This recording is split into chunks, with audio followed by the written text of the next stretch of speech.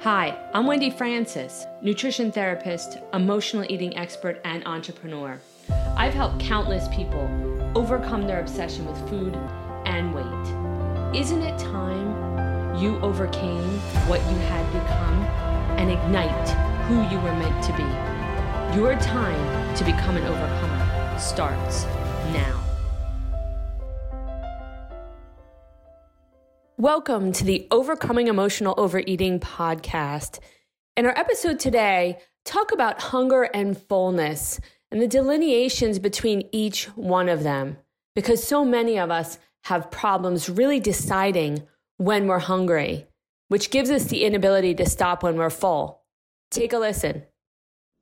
What we're going to be covering tonight, I'm so excited to share with you.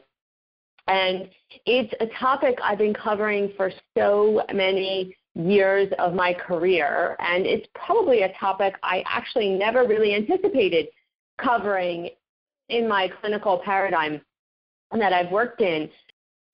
We're here tonight to talk about hunger and fullness, and it's such an intriguing topic to me. It's something, as I began in the profession 20 plus years ago, that there wasn't a whole lot written on. And over the last 20 plus years, I've seen more and more and more research and scientific data on the issue with hunger and fullness and the hunger and fullness mechanism and what we know, different parameters of people's lives and physiology do for that. So tonight I hope to bring some of that to you all and help you understand how to tap into your hunger and fullness, maybe why your hunger and fullness isn't present, and then, some things that you can do with that.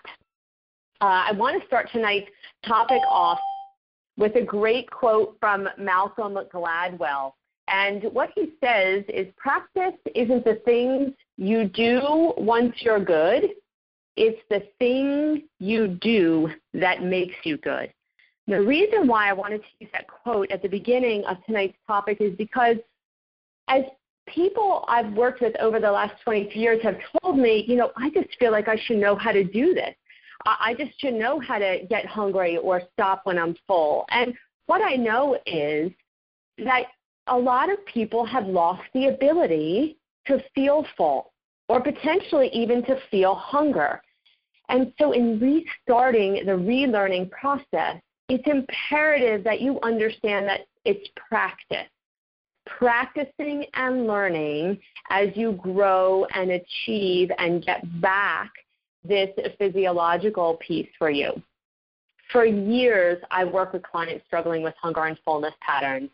And so often I've heard things like, I don't know when I'm full, so I can't stop. Or it just tastes so good, I can't stop eating it. Or I never let myself get hungry. I'm afraid that if I get too hungry, I'll binge, so I just graze all day long. Hunger and fullness, if you look at the physiological component of those things, it's a signal that the hypothalamus in the brain controls to tell the body when to stop and when to start eating.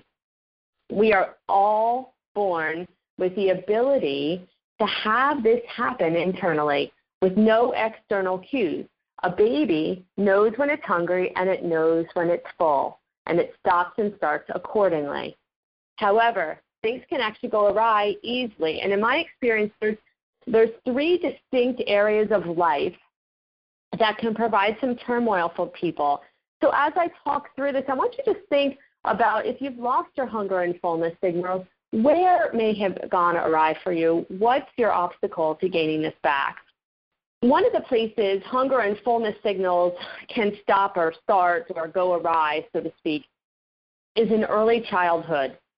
So if caregivers, parents, mothers, babysitters, nannies, feed in response to emotions, for comfort, for anxiety, or potentially if caregivers take away food in response to emotions, or use food as a reward system, all of those things can start to upset hunger and fullness signals.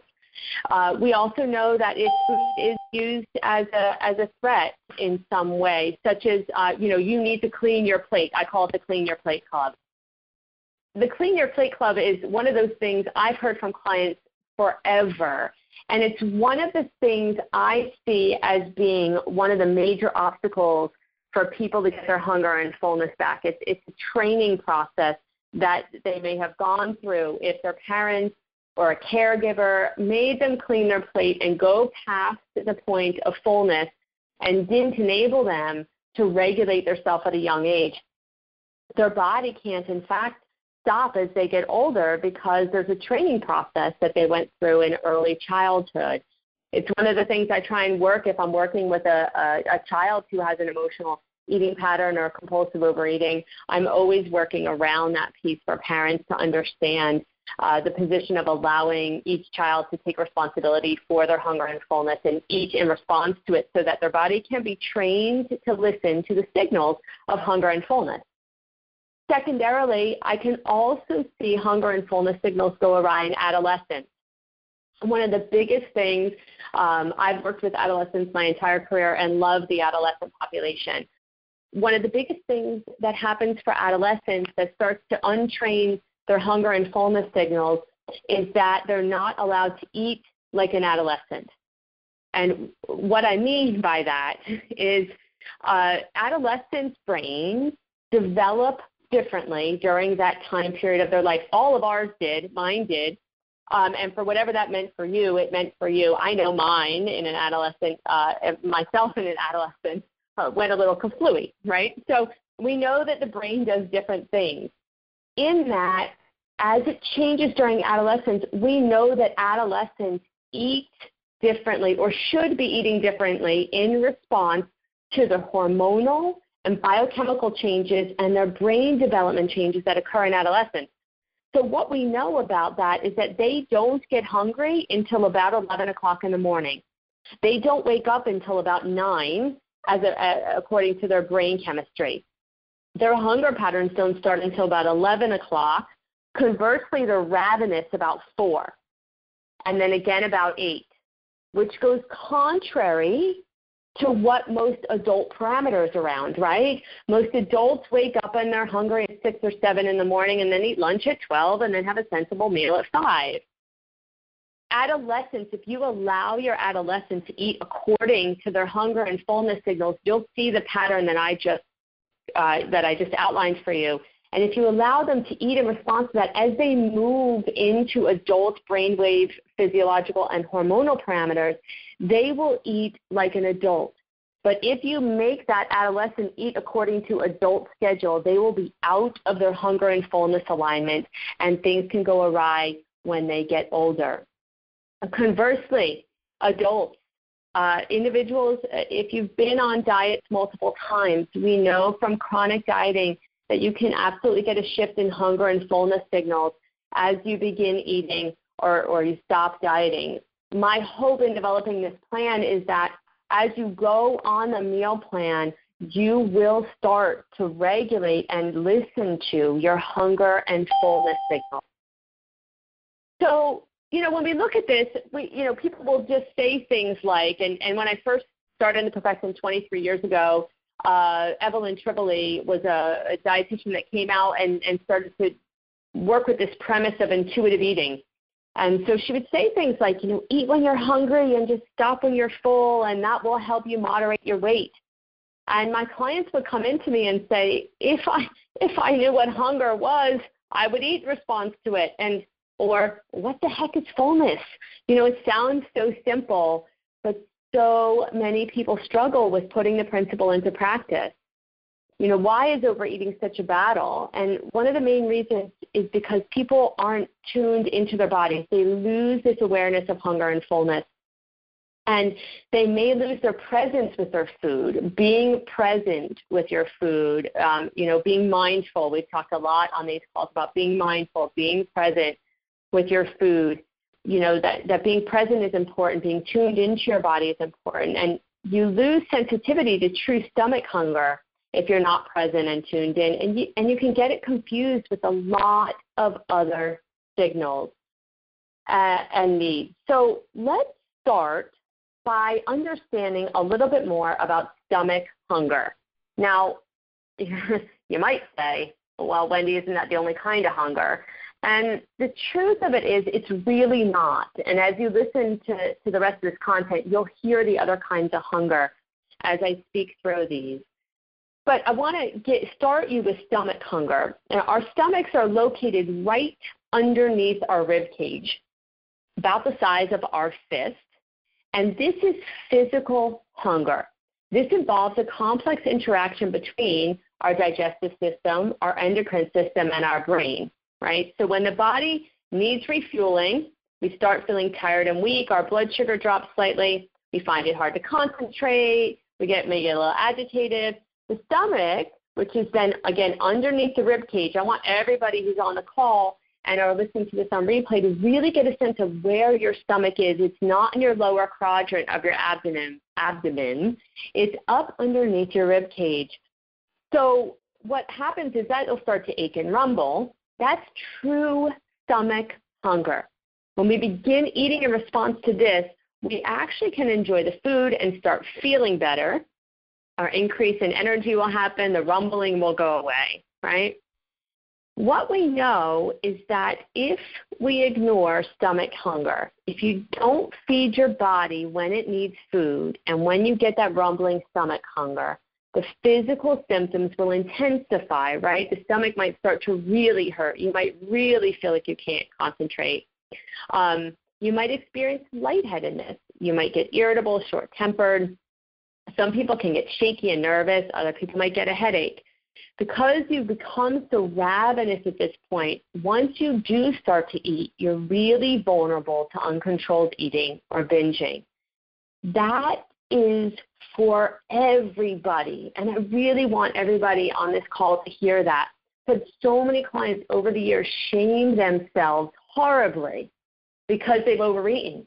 And when I've talked to them and just said, hey, so what did you eat earlier that day? We'll get to the overeating episode, but let me hear about earlier in the day. What did you do? And they'll say, well, I just got really busy at work, and, I didn't eat enough, blah, blah, blah, blah, and I let myself go all day long. And by the time I started to eat, I was just really, really, really hungry. And I'll say, well, that's not really compulsive overeating. That's not really diagnostic.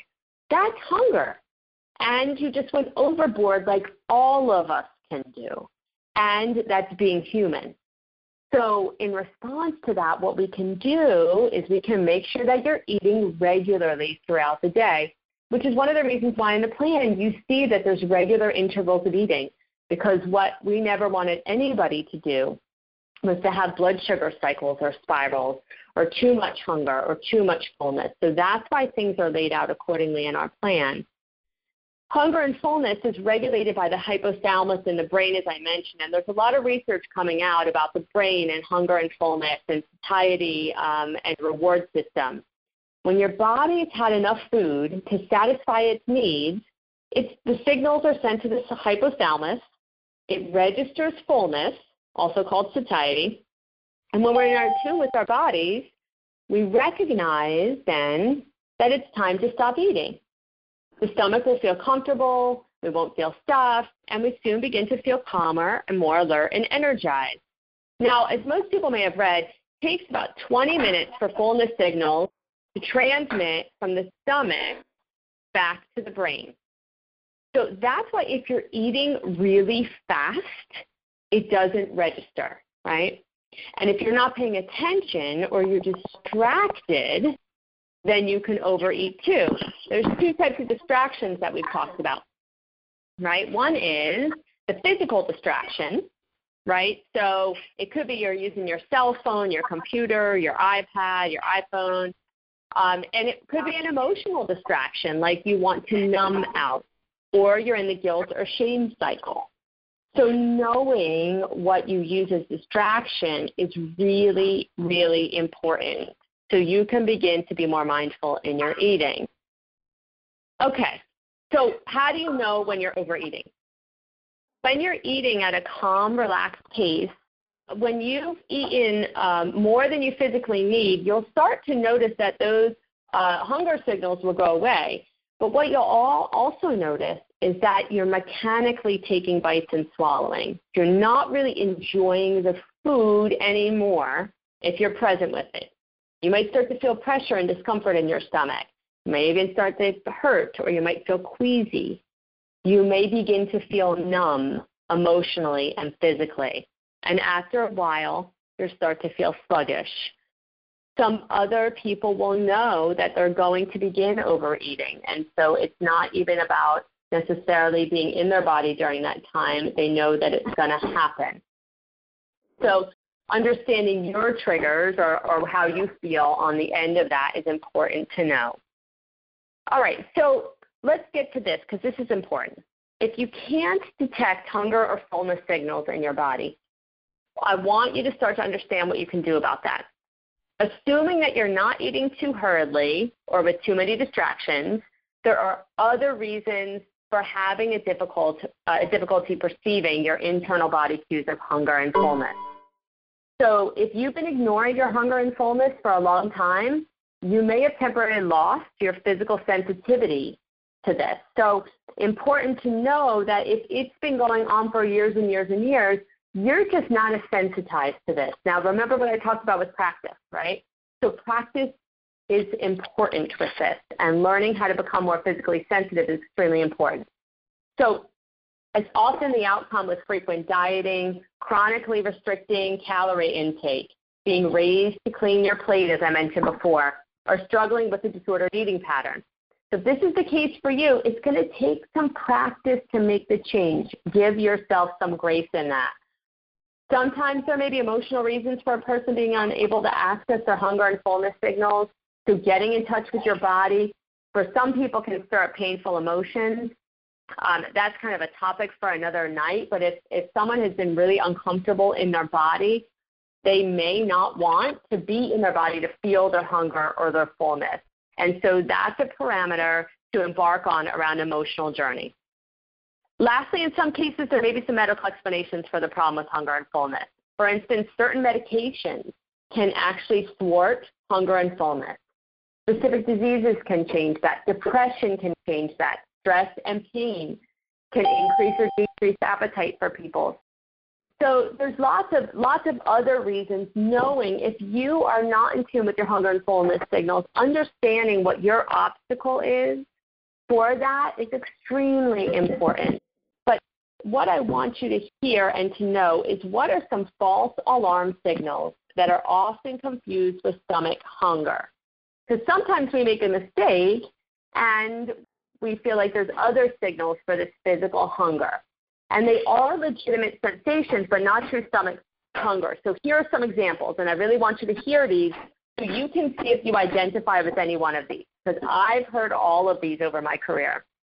One is teeth hunger. So your teeth in your mouth, T-E-E-T-H. So sometimes, especially if we're feeling stressed or irritated, we want to chew to get our frustrations out. Our bodies are not calling for food. They're calling for stress release or anxiety relief. But if you have teeth hunger, this can be an area of learning and growth for you. Mouth hunger. We might see or smell something that looks delicious. And so this is where somebody might crave the sensation of the chocolate in their mouth or the sensation of a certain food in their mouth. We desire the taste of the food, but we really are not physically hungry. That mouth hunger can be associated with a reward system premise. There's a whole lot of research coming out about that right now, and that may actually be even a topic for a whole other night. But if you feel mouth hunger, you'll understand that because you'll crave a certain taste sensation in your mouth. Double check to see if it's in your stomach, if you're really hungry, or is it just in your mouth? Because I would consider that mouth hunger and not stomach hunger. Mind hunger. We look at the clock and we think we have to eat at a certain time of food because, quote unquote, it's time. So even if we don't feel like eating, we want to stay on the clock. So notice if you are a mind-hungry person. Thirst. And a lot of people have heard this nowadays. We confuse the sluggishness of dehydration with actual hunger. The body may be calling for fluids and not food. So it's always great to take a check on that, to see if you're thirsty, to see if you're dehydrated. Fatigue. We know this. If people's energy levels drops and they're tired, they are more likely to automatically think that they need to eat something to feel better, right? There's other ways to fight fatigue, Besides eating, you can go out and take a brisk walk. You can get some fresh air. You can take a 5-minute cat nap, just depending on what you need to do. We know fatigue and sleep patterns and eating are so interconnected, so understanding if that's your obstacle. Finally, we know that there's emotional hunger, right? If we feel an ache or an emptiness in our heart due to stress or, we have an unmet emotional need or spiritual need, rather than maybe acknowledge our feelings and work through the feeling, we might try to fill the void with food. That's true emotional hunger. Or sometimes we try to use the food to stuff our feelings down or numb them out. So although there can be a physical discomfort in the gut when we're upset, it's a distinctly different sensation from stomach hunger. So understanding that piece. And as you move forward, you can see the simple design of physical hunger and fullness is often overshadowed by so many other body signals, habits, needs, and emotions. That's why I wanted to come to the call tonight talking about hunger and fullness, identifying and dealing with those issues, understanding what your obstacle is. Do you get hungry? Do you get full? At what point do you get hungry and full? One of the best things that you can do if you have an issue with this is to track your hunger and fullness throughout the day. Scale it on a scale of 1 to 10. Scale it before you eat. Scale it when you're done. Start to get in tune with your signals. And if you want to eat at other times, get a sense of what kind of hunger it is. Is it mouth hunger? Is it teeth hunger? Understand the distinct differences so that you can get what your obstacle and your solution is. While you're on the plan, you have an external kind of control factor with your hunger and fullness signals. And that's the best time because that can help you understand and contain your eating patterns, but you can learn about your hunger and fullness because you can still track it. It's essentially the number one way you can actually attain long-term moderate food intake. It's essential to understand your hunger and your fullness patterns and when you're hungry and when you're full. So start just by tracking it around the times that you would be eating on your plan so you can start to understand your specific parameters around this and where your obstacles lie.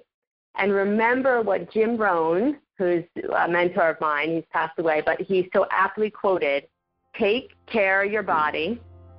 It's the only place you have to live." And hunger and fullness are essentially the primal essence of taking care of our body. Thanks for listening. If you like this podcast, share it with a friend. Rate, review, and subscribe. You never know who you'll help become the next overcomer.